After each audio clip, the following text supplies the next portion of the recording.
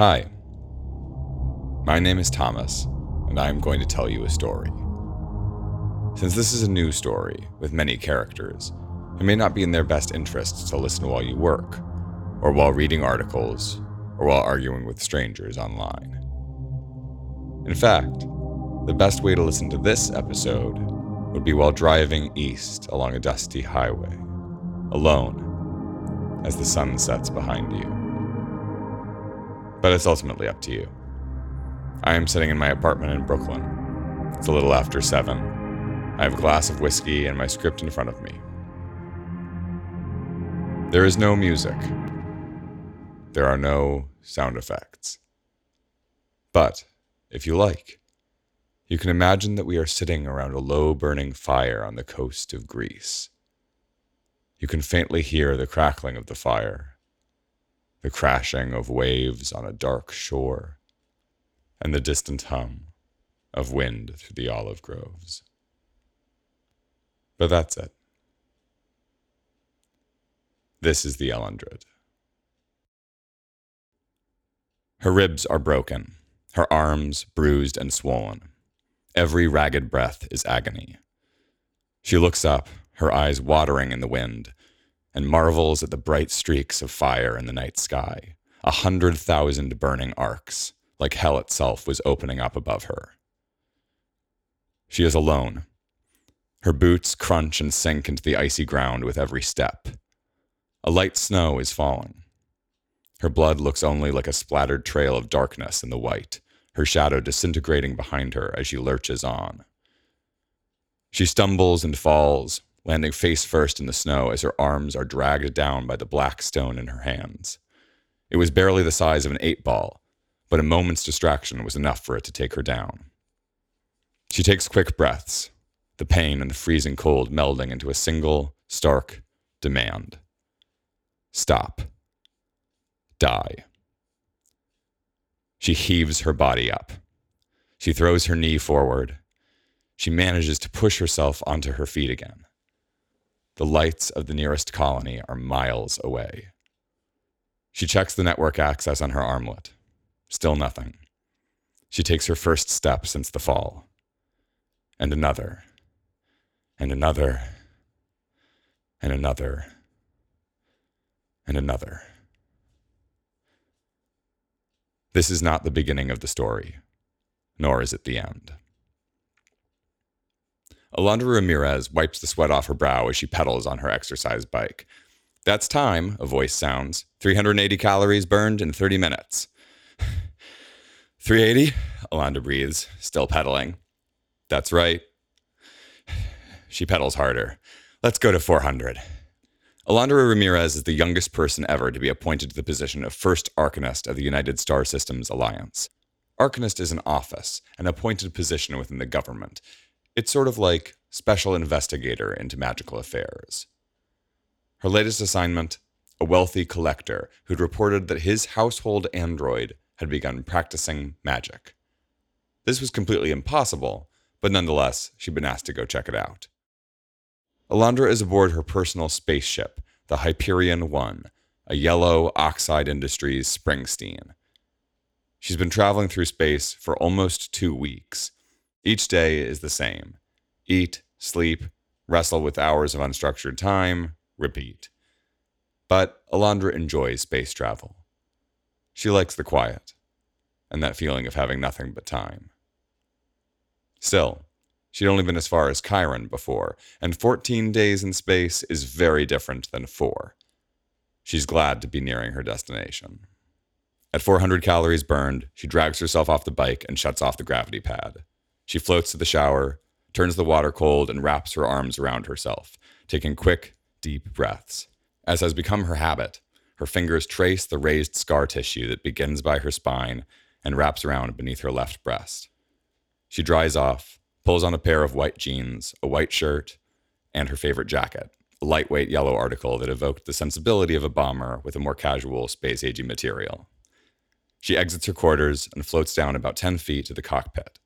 She grabs the rail, swings her body right way around, then activates the gravity pad and drops to her feet again. The lights on the dash come to life as the voice of her artificial cohort greets her. Good workout this morning, Arcanist. Alondra cocks her head to the one side. Is it morning? It will be when we touch down in Harperstown, the cohort sounds reproachful. You know, it doesn't serve anyone to pester your ACI about semantics. Alondra pulls her hair back into a puff with a simple white headband. Sorry, Dan. How far out are we? 15 minutes in slip, another 10 to orbit. Alondra thumps into the captain's chair and pokes at her ear to try and get the water out. Let's go through my inbox.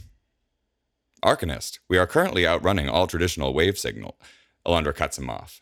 I'm aware. Play the snooze messages from 2 weeks ago. Yes, you got it, Dan demurs, before adding, you know, if you got your quantum transceiver repaired, we could just listen to the news. Alondra narrows her eyes. She paid for an advertising-free ACI, but she suspected there was still some subtle product placement. Noted, she says. Play my old messages. Yes, you got it. One of the screens blinks on, displaying the face of Evander Thorne. Evander is a political commentator, sort of an Anderson Cooper, Jimmy Fallon type person. Sorry, this'll have to be short. We're shooting this stupid satire video about the Regency, and I've got a 10-minute lunch break. Hi there. Don't know when you'll get this. Probably you're in the middle of your takeoff sequence, actually. But I can't tell you how excited I am that you're finally coming out to my neck of the woods. You'll stay with me, obviously. I have a fairly ostentatious apartment downtown, near the studio. Not too far from the Petraeus estate either, in fact. I've sent the address to Dan. Why you named it that, by the way, I will never understand. Oh, and about the Regency, listen. At this point in the video, Evander leans forward. I don't know if you're thinking much about it, but I just wanted to say that I'm sure there's nothing to worry about. There's absolutely zero chance of them actually choosing Burns. They'll pick Engelman or Haley or Carl Danning. My money's on Engelman, though. I mean, it's all in the name. Alondra watches this impassively, resting her cheek against her finger and thumb. Evander leans back and looks off camera, clearly being called away. Got it. Sorry, love. I've got to run. Have a good flight. I'll see you in a couple weeks. Can't wait. The video ends. Next message, Dan chirps. Plain text from Narelle Peters. Alondra grins into her hand. Go ahead and read it out loud. Dan reads without affect. Hey you, been a while. Believe it or not, I'm headed to Tyr picking up a couple of spell books. Pop orbit after you interview the magic vacuum and we'll get a drink. Semicolon, close parenthesis. Alondra snorts. Thank you. Next message. Video from Jonathan Harper. Alondra leans forward. Yeah, I don't need to hear that one. Should I delete it, Arcanist? No. Alondra hesitates. Then she rolls her eyes. Just mark it red. Yes, you got it, Dan pings. In Slip, no particle interactions can occur, so it's always pitch black. Alondra taps at the console. Looks like we're coming up on Wolf, she says, bringing up a countdown on the display. Exiting Slip in 5, 4, 3, 2. The countdown ends, the spacecraft jerks, and Alondra shields her eyes as the burning red light of Wolf floods the cockpit. It's like stepping out of a cave and into the Sahara Desert. As the universe comes into focus around her, the expanding blue sphere of Freya stands out like an island oasis in a volcanic black sea of space and meteor dust. Alondra can't help but smile. Hello, you, she murmurs. With a smooth, even motion, Alondra pulls back the sliding lever to power down the slip drive. Dan performs the perfunctory readout. Welcome to Wolf System, a triplanetary red dwarf in the Ophiuchus constellation. Freya has a similar diurnal cycle to Earth's thanks to the pinpoint Dyson construct that artificially limits its exposure. A popular saying goes that if you visit Freya, you may never return. Alondra frowns derisively. Why is that, Dan? Because it's the way Earth used to be. Orbital Command reaches out via radio. She scans her badge, the thaumaturgic triangle with stars at each edge, and is quickly cleared for entry. She doesn't even have to change course or go into a holding pattern. She's thankful. The Hyperion 1 was a burner, and fuel was expensive, and Alondra doesn't like wasting money, even the government's. As they hit Atmo, the ship's wings extend, slowing the descent and pulling the craft into a position for planar flight. Soon, they're gliding at 20,000 feet, the ocean spread out beneath them in dark hues, and Harperstown glittering ahead. Terraforming really, really worked here, she breathes. It's about midday over Harperstown when they land. On Earth, she would have had to dock at a port, but most exoplanets aren't as strict. Besides, on Chiron, for example, spaceports aren't exactly safe. Reactors are valuable things, and there's almost a cottage industry around the ones stolen from personal spacecraft. So she swings low over the hills a few miles north of the city. There, she engages the landing routine, lifts her hands up from the controls, and braces herself as the four thrusters roar and the Hyperion 1 rears up, decelerates, and touches down in the long grass. Evander greets her at the door of his building. Though it's only been a couple of weeks, he looks older and more tired than in the video message. But, as he's often remarked to Alondra, age has always looked good on him. His dark hair is streaked with silver, and the lines on his face seem to only accentuate the tight angles of his face. Welcome, welcome. Where'd you park your auto bike? Ah, fine, good. Fine. Come on up and we'll have a pick-me-up. It's only after they're seated in his suite, all polished chrome and wood paneling, that he meets her gaze.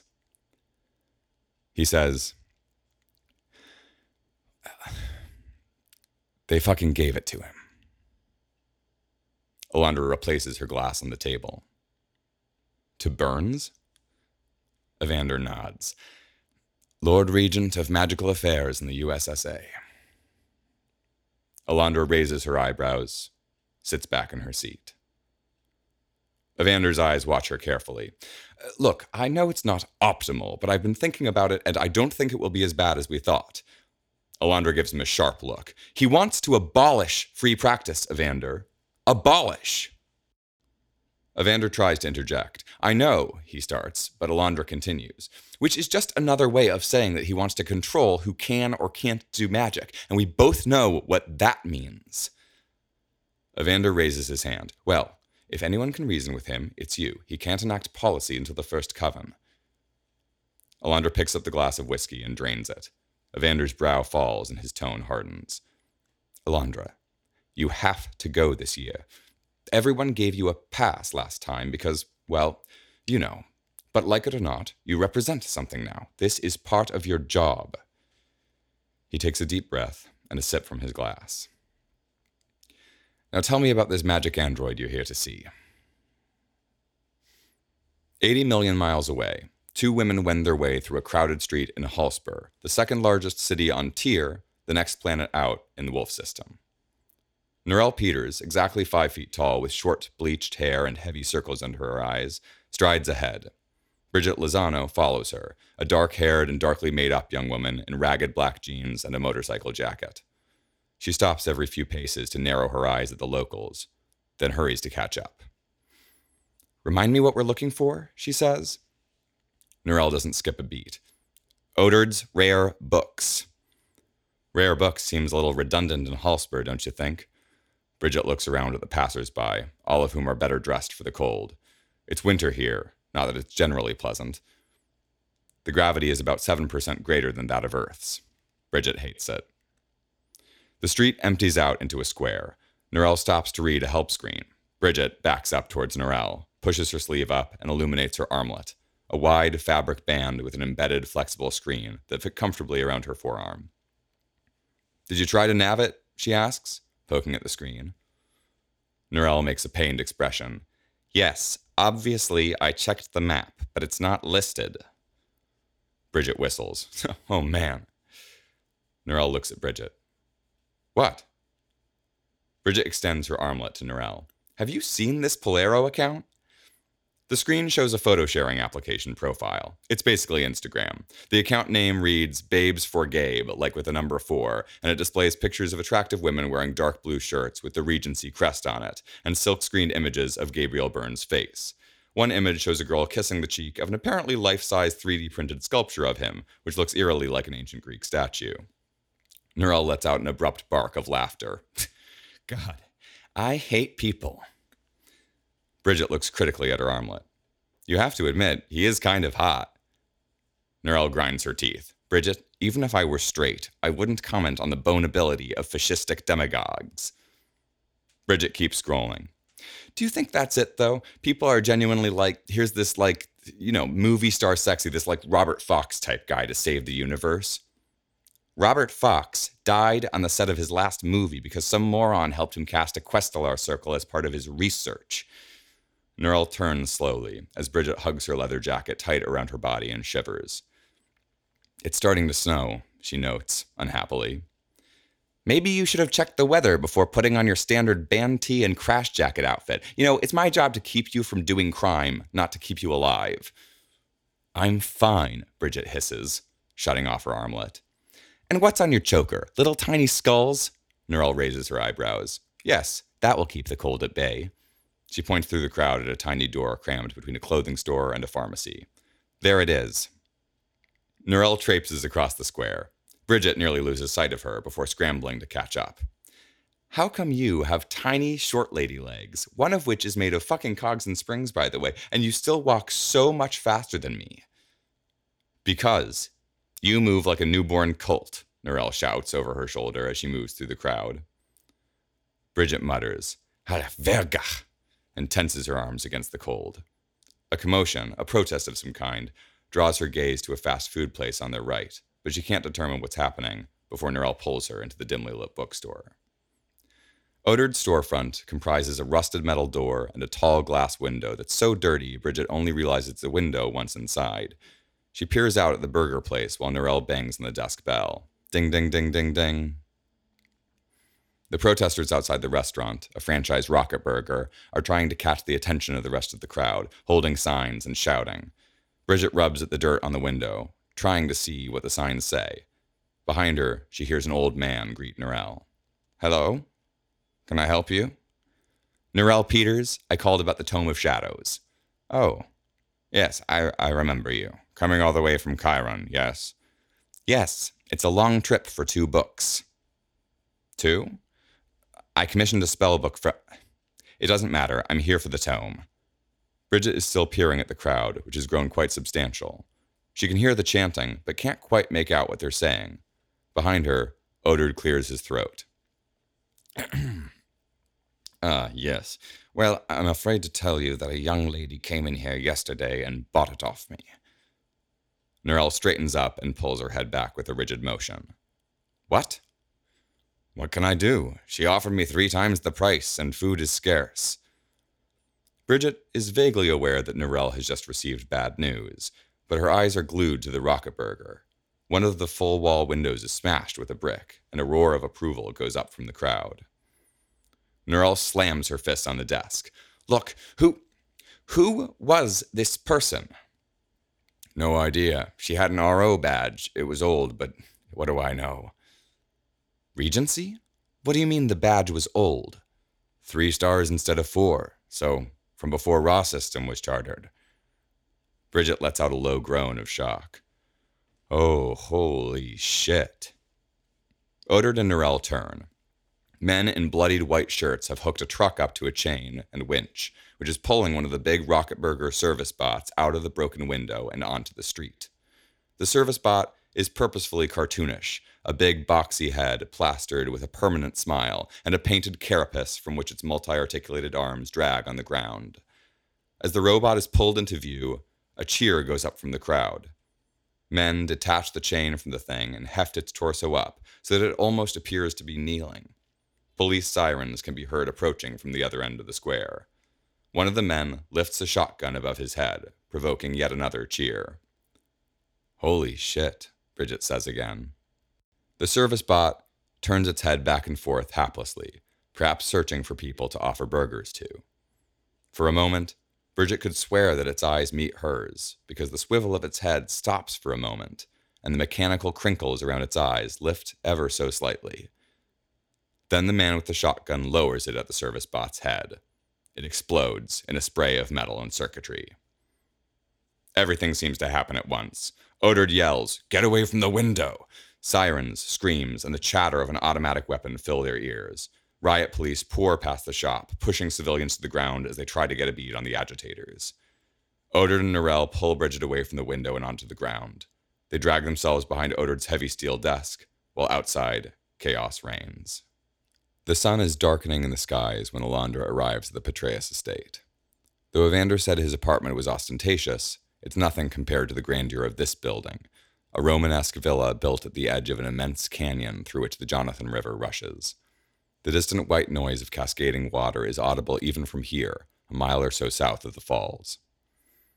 Alondra parks her autobike and flashes her badge to the private security team at the gate.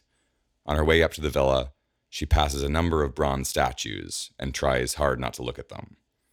On the stoop, an automated security system scans her face and unlocks the door for her, revealing a sunlit atrium replete with ferns.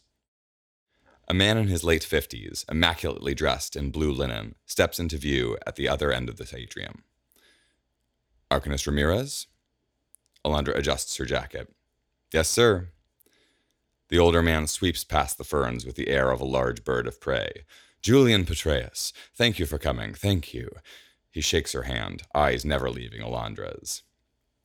It's, Mrs. Petraeus is in the small parlor with my son, Henry. She's tutoring him in math. He's much too advanced for traditional schooling. We took a short tour of the city school Felix attended back in the day, but I'm afraid it's fallen to ruin. I mean, they don't even have a full-time nutritionist. Please, come through.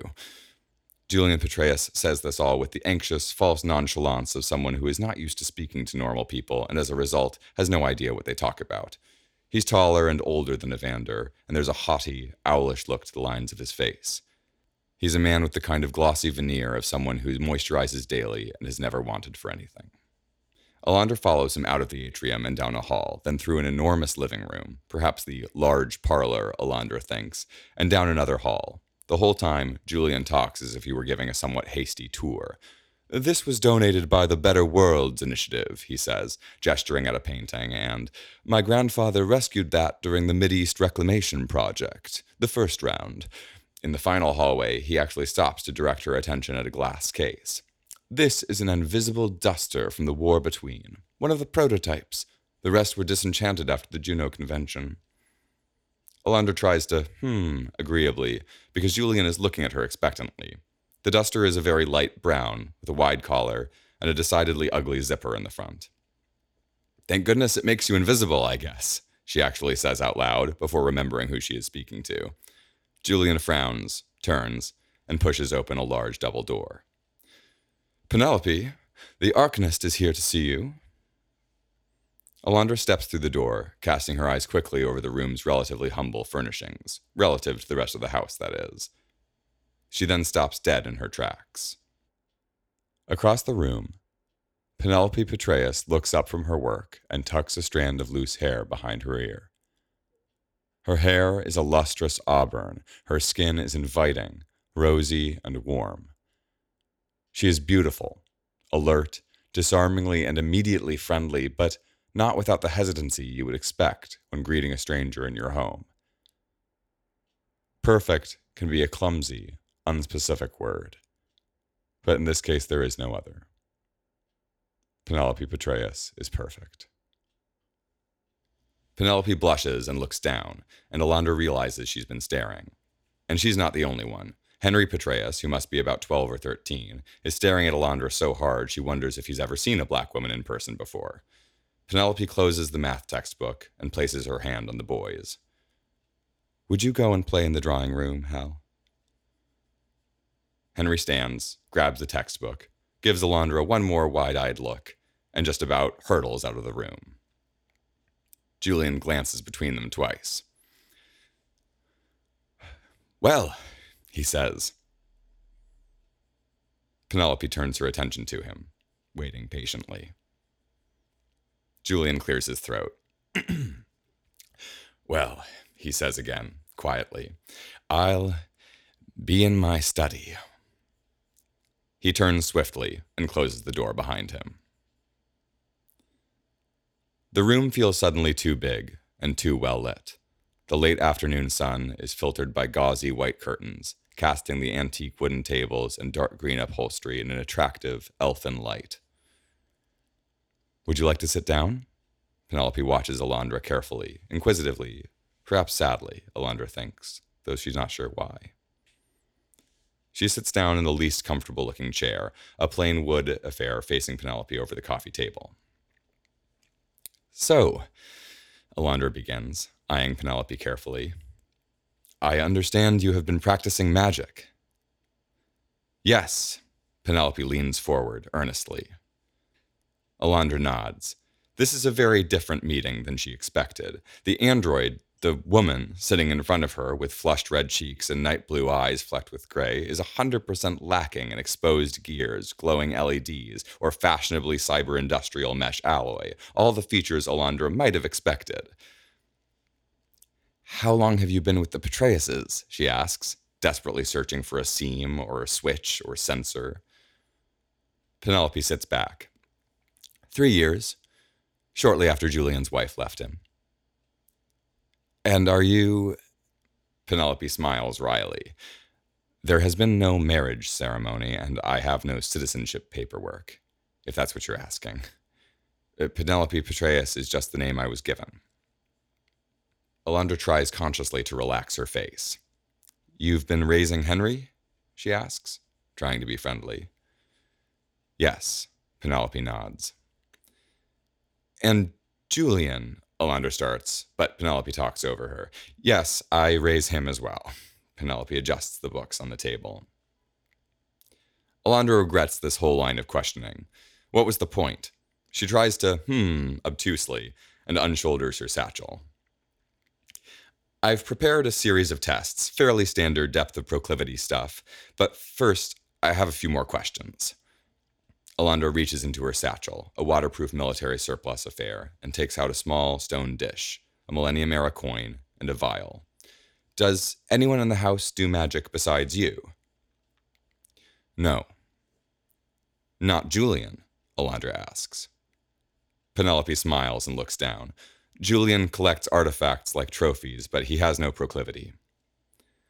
Do you recall any magician ever casting a spell on you, of any kind? No. Are you familiar with the term homunculus? A mundane construct, typically though not strictly non-living, imbued with limited and often temporary magical abilities by a gifted sorcerer.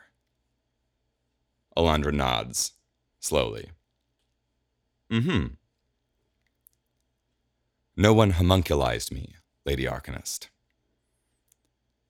Alondra regards Penelope thoughtfully, then asks, When did you begin your practice? I don't remember. You don't remember? I've been finding exercises online. Got it. Alondra furrows her brow. Okay, let's start with a classic simulacry. She pushes the coin towards Penelope, who eyes it with a look of, what is it, trepidation, anxiety? You're going to make this coin walk across the table. Penelope stares at the coin, her face inscrutable. There's nothing to worry about, Alondra says. You haven't done anything wrong. The new Lord Regent may disagree with you there. Well, he's not here, Alondra tightens her lips. Go ahead. Penelope sits motionless, her eyes fixed on the coin. Alondra tilts her head to one side and leans forward, resting her elbows on her knees and letting her hands fall slack. A long moment passes, the women utterly motionless. Alondra watching Penelope looking down at the coin. The stillness is broken by Penelope, who turns her head and looks past Alondra. I'm sorry, I can't.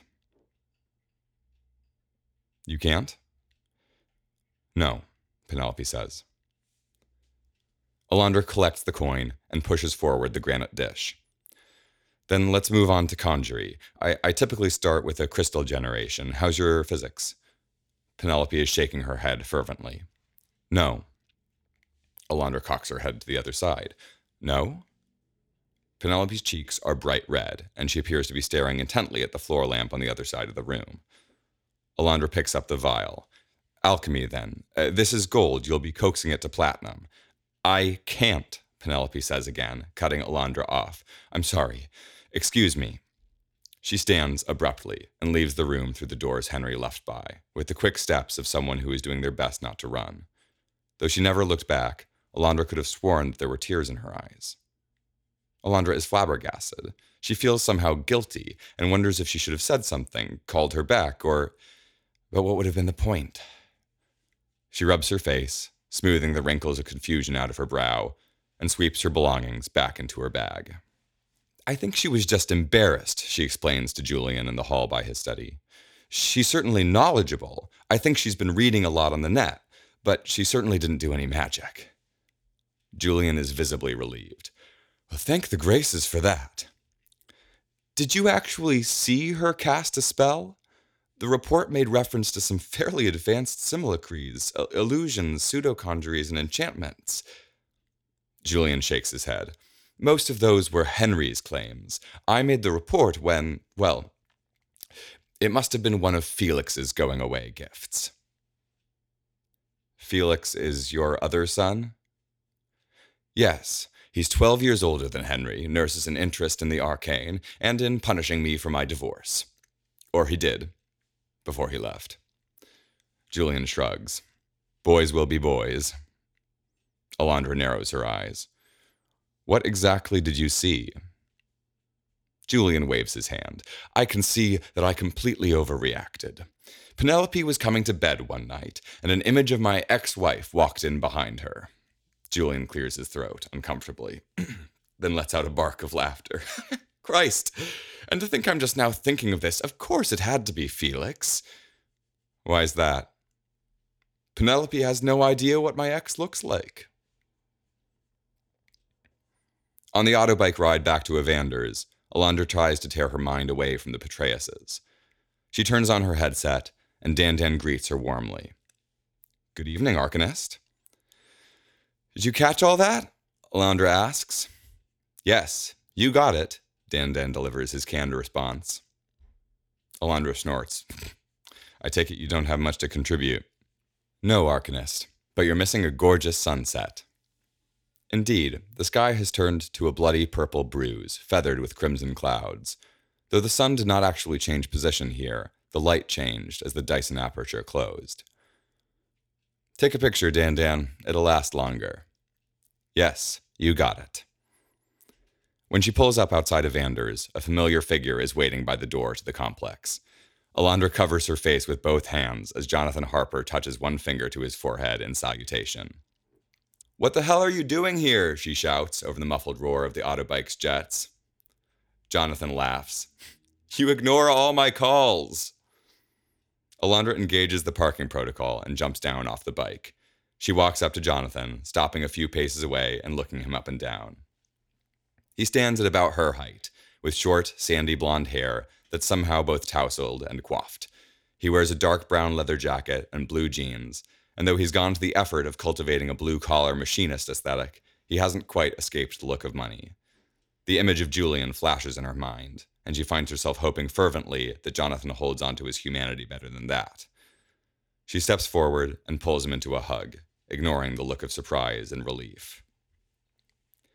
I promise I'm not going to have a meltdown at you like last time, he says, holding her tightly. Fine. Come up and meet Evander. It turns out Evander has already gone to bed, so Alondra pours them both a glass of whiskey, and they talk quietly over the kitchen bar. How did you even know I'd arrived? Jonathan taps his earpiece. I was a little bad. I patched my cohort into orbital command. You hacked your dad's terminal? If by hacked, you mean I know what his favorite baseball team is, then yes. Better hope no one finds out. Jonathan rolls his eyes. Wouldn't be my first slap on the wrist. Perks of the city being named after you. See, I always confuse those with the perks of your family owning Harper Terraforming, or the perks of your dad being Freya's planetary rep. Oh my God. Jonathan sits back. What? Jonathan places a hand over his heart. I think I just checked my privilege. Alondra hangs her jaw in mock disbelief. I am going to kill you. They're both laughing, but Jonathan's eyes are starting to shine a little too brightly and hang a little too long on her. So she hums and replaces the whiskey bottle in the cabinet. I brought you something, Jonathan says. 2 things, actually. I don't need another railgun. Good guess, but no, it's not a weapon or a spaceship. How's that old Springsteen holding up, by the way? Hyperion's doing just fine, thanks for asking. Good, Jonathan grins. Working on her with you was like the most fun I've ever had. Alondra looks down. So, what did you bring? Jonathan hoists his leather backpack up onto the stool next to him, which seems to take an unusual summoning of strength, and extracts, with a grunt, a black sphere about the size of a plum. Oof. He sets the sphere on the kitchen bar, where it lands with a dull but impressive thud. What do you think this is? He says. The sphere is perfectly black and matte, reflecting no light whatsoever as far as Alondra can tell. The effect is rather strange. It almost looks like dead pixels in the center of the granite countertop. Not something at all, but the total absence of something. My great-grandfather found this on Freya while we were terraforming. Kept in the family because, why not? But honestly, we have no idea what it is. We just call it the Blackstone. Alondra reaches out and touches it, and is surprised at how cold it is. She picks it up, or tries to, and hits her elbow hard against the countertop instead. Ow! Yeah, Jonathan chuckles. It weighs 50 pounds. What is it? Alondra rubs her elbow. Osmium? Jonathan shakes his head. Not as far as we can tell. We've had tons of experts try and analyze it. Geologists, physicists, magicians. Nothing. No readings. So why... Alondra begins. You're the smartest person I know. If anyone can figure it out, it's you. It's a strange gift, but a welcome kind of strange coming from Jonathan. Thank you, she says. Jonathan reaches into his bag. Second gift. Uh-oh, Alondra smiles. Jonathan takes out a small receiver, an oblong metal instrument with a mic and a couple generic ports. You've heard of these, though I admit the commercial name does not do me any favors. But I made this one myself. He pushes it over to Alondra. It's a Soulmate QPR, on the latest protocol. Quantum paired with exactly one other, so you can communicate instantaneously at any distance, even in slip. It's not cohort enabled, but it's got a C3 port, so it'll plug into your headset or your armlet or whatever. He swirls the ice in his glass and smiles embarrassedly at her. I have the other one. Jonathan, She notes the engraved plate monogram on the side. ER. I know yellow's your favorite color, and I should have just used gold, but, well, I wanted to try smelting my own bronze, and it didn't really turn out yellow at all, so, whoops. It's really beautiful, Alondra says. Jonathan places a hand on her arm. Look. Alondra takes a deep breath. Jonathan withdraws his hand quickly. I know. Here it comes again, you're thinking, but I promise, I'm just going to say one thing and then I'm out of your hair for the night. Jonathan takes a pull of whiskey and exhales through his nose, then raises his eyes to meet Alondra's. I know you don't love me. Not now, anyway. And that's okay. I didn't come here tonight expecting anything. But I want you to know that I will be here. Whenever. I'm not going anywhere. And I'm not trying to say that I will wait for you, though I suppose that is what I'm saying, but I think what I'm really trying to say, he smiles. What I'm trying to say is that you just aren't going to get rid of me. Like, there is nothing you could do that would make me love you any less. And whether or not we ever get to be together in that way, I just want you to know that I will always be here. For you. For anything. I will always be here. Jonathan, that's like so unhealthy. Jonathan's eyes slide almost imperceptibly from left to right to left as he changes his focus from one of her eyes to the other. No, it isn't. He stands up and shoulders his backpack. Wow, that's so much lighter. He starts to move for the door, but stops and turns back. And hey, it's good to see you. You seem Well, you seem better. Thanks, Jonathan. Later, Arcanist. Hours earlier on Tyr, Bridget and Norel were still sheltering behind the stacks in Odard's store. How often does this happen? Norel continues as Bridget peers out at the crowd. Odard shakes his head. We haven't gone more than a couple weeks without some kind of protest. People here were already subsisting, and with jobs disappearing the way they've been, they've got nothing to do but riot. Norel snorts. It's not like they've been starving. Depends on the week, Odard grunts. When the generators go down, which they do all the time, the synthesis plants stop production as well, and there just aren't enough greenhouses actually growing things here. You should see the price of tomatoes right now. You mean people are actually living off of syntheate? Slate Act colonies. They basically left us here with a generator and a few last generation multibots. Another spray of gunfire shatters the bookstore window, causing all three to cover their heads. Odard groans. I tell you, the minute I save up for a carrier ticket. Bridget frowns at the open window, the sounds of chaos now even louder than before. People are dying, she says. Odard mumbles something in response, but Bridget has stopped listening. She gets up slowly and moves towards the door. Norel looks up and sees her. She scrambles to her feet, but her prosthetic leg jams and she curses. Bridget! Bridget opens the door of the shop and walks slowly out into the square. She closes her eyes and raises her hands in front of her, breathing deeply, the smell of gun smoke filling her nostrils. Norel pulls herself up using the counter as a lever, ignoring Odard's cries of warning. She reaches down and manually resets the main coil in her prosthetic, and as she does, she's yelling in this constant stream, Bridget, I need you to listen to me, turn around and come back here right now. The coil springs into position, and Norel sprints for the door. Bridget? Bridget opens her eyes, and with intensity and focus, she intones in a low voice. Neruza Okaza. The square falls quiet. Norel stops in the doorway, supporting herself on the frame. A clatter echoes across the silence as a rifle drops to the ground from its owner's hand, Slack at his side. Every person in the square is standing in this sort of dazed, upright pose.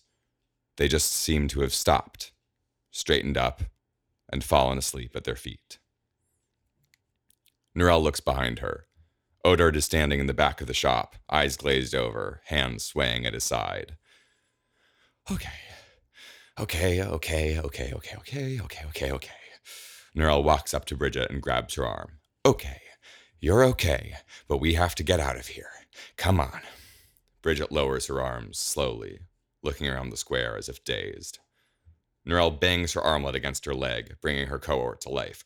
Wormwood, we need to get Regency ambulances to our location now. All right. Would you like to specify your emergency? No. Yes, just flag for enchantment. Kaze's lexicon. And make the call by VPN. Anonymous tip, just get them here. She shakes Bridget. Come on. I was just trying to help. Come on. Across the square, Bridget sees a woman in a blue hijab. The woman is standing very still, but as Bridget's eyes fall on her, the woman clearly turns her head, looks at Bridget, and then quickly looks away again and goes motionless. She's pretending, Bridget says slowly. Norel yanks at Bridget's arm so hard that for a moment she's sure it's been dislocated. She cries in pain just before Norel grabs her by the jaw and turns her face to hers. Look at me. You just fucked up, but there's no time to yell at you about it now, so snap the fuck out of it and use those skinny legs of yours. Bridget nods, and almost unconsciously, she begins to run after Norel. She runs through the square, past smoking tear gas canisters and past the police and protesters gently swaying around them. But her eyes are fixed on the blue hijab. Evander knocks on Alandra's door shortly after dawn. Alandra's been up for a while, sitting up in the beautiful guest bed, reading the Petraeus report. Come down and have some coffee. Do you have to work today? Alandra shakes her head. I should swing by the facility where the androids were built. Aphrodite Industries, you heard of them? Anyway, it can wait till tomorrow. Evander claps his hands together. Excellent. I'll see you downstairs. They take Evander's car to the hills near Harper's Fall, not far from where Alondra left the Hyperion, and spend the day hiking down to the river where it pours down into the ravine. You can see how the stone changes color right around the falls, Evander points out, as if it were a painting that he was particularly fond of. Totally different composition. That's also why there's so many flowers blooming south of the falls, and mostly long grass to the north. The view is spectacular. The ravine seems to split the world in half, as if Harper's Fall was the impact point of some devastating blow. The cliffs are a rich mottled brown and red, hung with flowering vines and scrub. Evander smiles, looking from Alondra and back excitedly. It gets better, he says. They're not exactly sure why yet, more phosphorus in the air or something, but all the flowers here glow bioluminescent at night. They have lunch by the falls, and then hike back towards the Hyperion. Evander wants to see it. The sun is already getting darker in the sky when they reach it, the orange light of evening glinting off the 40-foot-tall yellow ship. And they call this a personal spacecraft, Evander scoffs. Yeah, well, you show me how to fit a cockpit, a bunk room, a kitchen, rec room, and life support system, a nuclear reactor, and 50 tons of compressed fuel into a shoebox, and I'll try flying that. Evander chuckles. He passes his hand over the Oxide Industries logo. What's the model again? She's a Springsteen. Came out, 20 years ago? Named after a Millennium-era rock star. I still remember the NetVision ads they ran when I was a kid, just blasting a plasma trail across the Grand Canyon with Born to Run playing. Alondra looks up at the darkening sun. We should get back. Evander furrows his brow. What? And miss the flowers? I'm tired. Alondra thumps her back against the side of the Hyperion. The warm metal feels good against her back, solid and comforting. I haven't even checked in with my cohort all day. Let's stay till the sky turns red. It's unbelievable, Evander says, as Alondra taps on her armlet and it blinks to life. Emergency. Plain text message from Jonathan Harper, Dandan states, rather calmly, as if he didn't think it was much of an emergency. Plain text, Alondra frowns. He never sends those. What does it say? Dad's baseball team. Not secure. Patch in your soulmate. Evander laughs. Is this the guy who's obsessed with you? What does Dad's baseball team mean? It's something he's intercepted from Orbital. Alondra frowns. She reaches into her pocket, and her fingers close around the smooth, oblong piece of metal, which feels almost impossibly delicate. She flips open the C3 cover on her armlet and fits the soulmate into the port. It slides in with a satisfying click. Quantum protocol device detected, Dandan says facilely. Parsing audio encoding. This transmission was timestamped 67 minutes ago and set to loop until it was received. A sort of scratchy audio feed follows, the kind that gets transmitted by wave over supposedly very good wave transmission. Regency? We didn't receive any advance. Because I obviously didn't want to telegraph my presence here. The voice is warm and friendly, almost like Evander's, but deeper, and with a more commanding edge to it. It's the kind of voice that gives orders so naturally, you'd have to really be paying attention to notice that you were being given orders. Now, unless you have some strong objection, I'm putting my fleet into geosync and I'm docking the Alexander in Harperstown. And, if you wouldn't mind, I'd like you to send out an APB to law enforcement and all private security forces, advising that in accordance with the CDA, they are to defer to Regency officers in all matters until such a time as the artifact is contained. The audio cuts off abruptly. Evander clears his throat and emits a breathy laugh. What on earth was that about? CDA is confiscation of dangerous artifacts. Alondra feels like her whole body has been shocked into stillness, electricity shooting through her muscles. Gabriel Burns is here, on Freya. He must have left right after his appointment. Evander frowns. What would he be doing here? Alondra looks up at him. He's come for the android. The housebot that can do magic. But she can't. She can't do magic. She's helpless. Evander steps forward. Now, Alondra, calm down. You don't understand. The robot is... She's a person, Evander. She's a person. Confiscation is just a euphemism. You know that, right? They're going to destroy her. They'll kill her, Evander. Alondra, I have to go. I have to stop this. Alondra looks west, towards the falls in the Petraeus estate. She moves towards it, stops, turns, and hugs Evander. I'm sorry. I have to go. Well, wait, Alondra, I'm sure... I'll see you back at the apartment. Alondra takes off running down the slope of the hill. Dan, how long to the Petraeus estate? At your current speed, you will arrive in 2 hours and 40 minutes. Call my autobike. Plot a course to intercept. Yes, Arcanist. Autobike intercepting your path in approximately 15 minutes. Alondra tears down the hills, the long grass whipping at her jeans, staining the white denim with streaks of pale yellow-green. She nearly loses her footing a dozen times, sliding down through the loose earth, brown hands skidding along the ground to try and rebalance. She's so out of breath she's choking when she reaches the bottom of the first hill, her knees crying in pain as she struggles up a small hillock, then careens down the slope again. At the top of the next hill, she collapses to her knees, utterly unable to run any further. Her breath ragged, she narrows her eyes against the darkening sun and scans the sky. A small black speck is barreling towards her from the south. Autobike incoming, remarks Dan. Set course for the Petraeus estate as soon as I'm on. Yes, you got it. You should arrive in 9 minutes. Alondra gets to her feet. She hears the jets of the autobike as it speeds towards her. Dan, Alondra says hoarsely. Estimate the Regency's arrival time at the Petraeus estate? Based on the transmission timestamp of 22:23 Freya hours and average travel times from orbit to Harperstown and from Harperstown to the Petraeus estate, I estimate the Regent will arrive in 12 minutes. After a breathless 9 minutes in the air, Alondra is once again at the gate to the Petraeus estate. The security guards make to stop her, but she flashes her badge and says, "Stand down, in accordance with the CDA," in as commanding a voice as she can muster. They let her pass. On the stoop, she hammers on the front door with her fist. Julian himself opens the door. Arcanist Ramirez, what are you doing here? How did you get onto the grounds? Penelope, where is she? She's in the drawing room. We were just having a nightcap. Arcanist, it's nearly 11. Julian is wearing what looks to be the most comfortable pants in the world, and a partially unbuttoned Henley. He would look almost cozy if it weren't for the garish silver silk blazer, which kind of spoils it.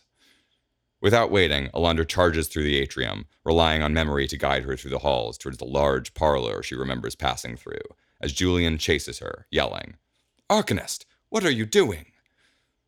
Alondra bursts into the huge tapestried drawing room, startling Penelope to her feet. The sounds of Beethoven's Fifth abruptly die as Henry looks up from the baby grand he's sitting at, then just about levitates off the piano stool and darts out of the room, just like before. Adjusting the collar of her jacket and passing her fingers absently over her hair, Alondra strides towards Penelope. We have to go. For your safety, you need to come with me. The doors crash open as Julian enters behind her. Arcanist, what is the meaning of this? Alondra turns on him. The Regency is coming to destroy your housebot. Gabriel Burns himself is here, and believe me, they will not be bargained with. Julian steps back in shock. The Regency? But I've received no word, no warning. He's invoked the confiscation of dangerous artifacts. How do you think I was able to get past your security? They've been instructed to defer to Regency officers without question. Luckily for you, they don't seem to know the difference between an RO and an Arcanist. Julian is left sputtering. Alondra turns back to Penelope. I wish there was time for you to pack a bag or something, but there really, really isn't. You have to follow me if you want to live. Alondra strides past Julian, who still stands gaping. At the door, she turns. Penelope hasn't moved. She and Julian are just staring at her. What are you doing? Penelope looks down at her hands and knits her fingers together. Her body is shaking, but her feet are planted firmly on the floor. I can't. What do you mean you can't? Penelope glances at Julian. I can't leave the grounds. It's on my directive stack. Outside the estate, 3 cars pull silently up the asphalt road to the gravel park by the gate, where they grind to a distinguished halt. The 2 outside cars spring their doors open in unison, and men in dark blue coats and shiny black shoes spring out of them, quickly arraying themselves around the perimeter of the gravel circle. One of the men approaches the gate, flashes a badge, and exchanges hushed words with the security guard. The guard moves away, and the gates swing open. The man at the gate turns to the other officers and raises his left hand in the air, then swings it down and folds it behind his back. The other officers do the same, then fall to one knee. The door of the middle car opens. The officers kneel, their right hands rest on their sidearms, their left hands pressed to their backs in courtesy, their eyes glued to the center car. For a moment there is only cool night air and quiet. Quiet so profound that the crunch of gravel has the effect of a hammer striking an anvil as a worn leather boot swings out from the car and lands in the stony ground. The boot is 1,000 shades of brown, polished and repolished 100 times over 100 casual scars of use. The eyes of the officers click upward as a tall shape in a tall overcoat unfolds itself from the car and onto its feet, the second boot grinding into the earth as its owner stands. Back inside, Alondra advances on Julian. She can't leave? A console lights up near the door to the parlor. Guests have entered through the front door. Alondra points towards the door. Do you hear that? They are inside. To her surprise, Julian starts crying. I was so afraid this would happen. After I made the report, I was so afraid you would take her away from me. Julian starts to sink into a chair, but Alondra grabs him by the collar of his silver jacket and pulls him into the center of the room. Listen to me. It was never my intention to take this woman from you, but there are people coming now who will. People with guns and badges. People who would rather destroy Penelope than let people think there's a robot out there who can summon Bayons or ensorcel men. Julian is shaking his head. No. Look at me. When they walk in here, they will take her, and there is nothing you can do to stop them. Julian's eyes lock with hers, red-rimmed and leaking. Alondra places her hands on either side of Julian's face, pressing her palms firmly against his smooth cheekbones. If you really love her, if you care about her at all, you have to remove every directive in her stack that might hurt her chances of survival. Right down to the fundamentals. She lets Julian go. He backs away like a feral animal, wiping tears from his eyes. If you don't, she'll die, Alondra says.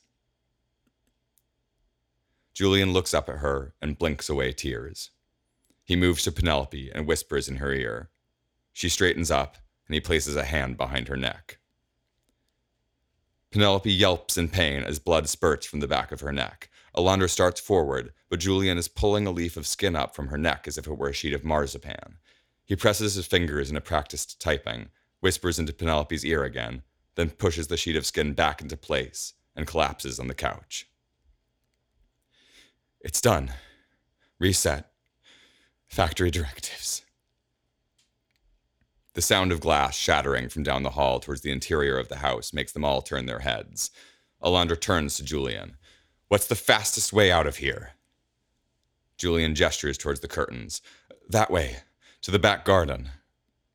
Alondra runs to the curtained wall and pulls the drapes aside, revealing a mass of hedges and statues artistically lit. Alondra shivers. For a moment she is transported to a similar garden, a dim, artistically lit statuary in Virginia, and she unconsciously places a hand over the scar on her left side.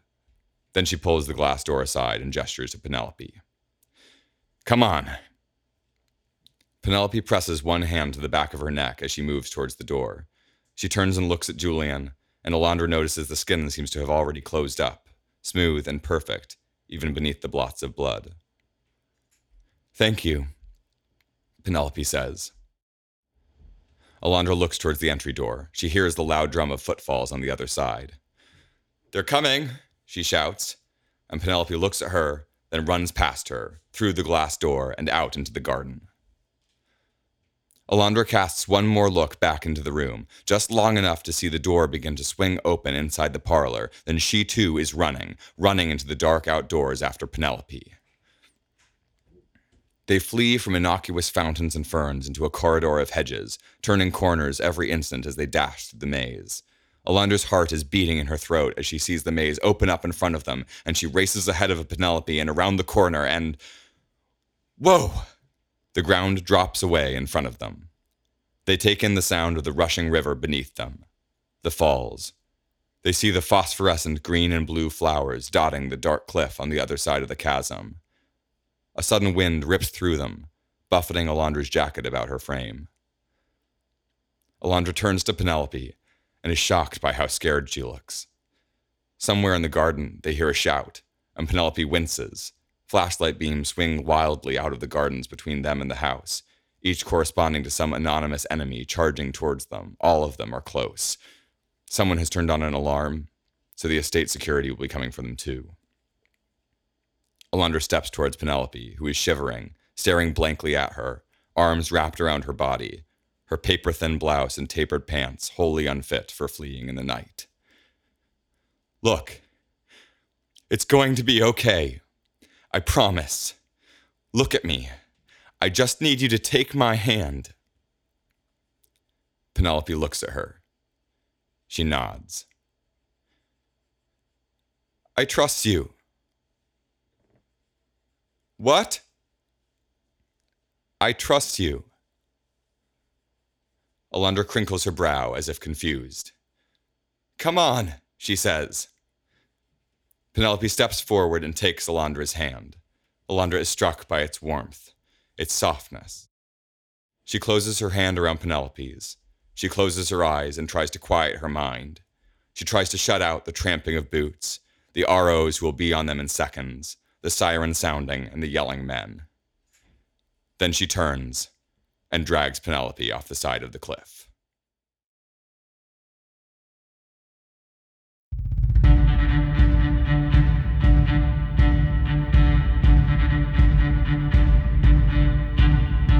This was episode 1 of The Elendrid, and the first episode ever of Thomas Tells a Story.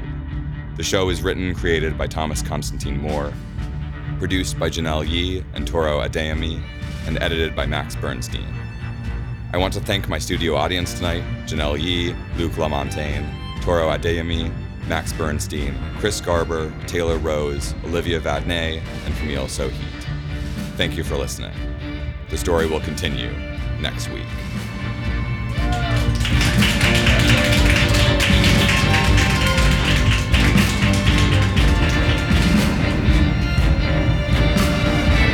Hey there, it's me again. Thank you again so much for lending your ears and imaginations to this project. One thing I missed in the outro of the first few episodes is a very important thank you to Joe Mendick, who did our theme music. The man is a genius. The show is called Thomas Tells a Story. You can follow us on Twitter at TTAS Podcast or join the community on Reddit at r/ThomasTells. If you love the show and want to keep it going, there are a few things you can do to help. Most importantly, engage with us. If you have questions or comments, please reach out directly on Twitter or ask a question on the subreddit, and we'll try to address those questions on the air in a future episode. You can also leave us a review or a rating. And lastly, if you have the means, buy us a coffee at buymeacoffee.com/ThomasTells. Thank you so much, folks. See you next week.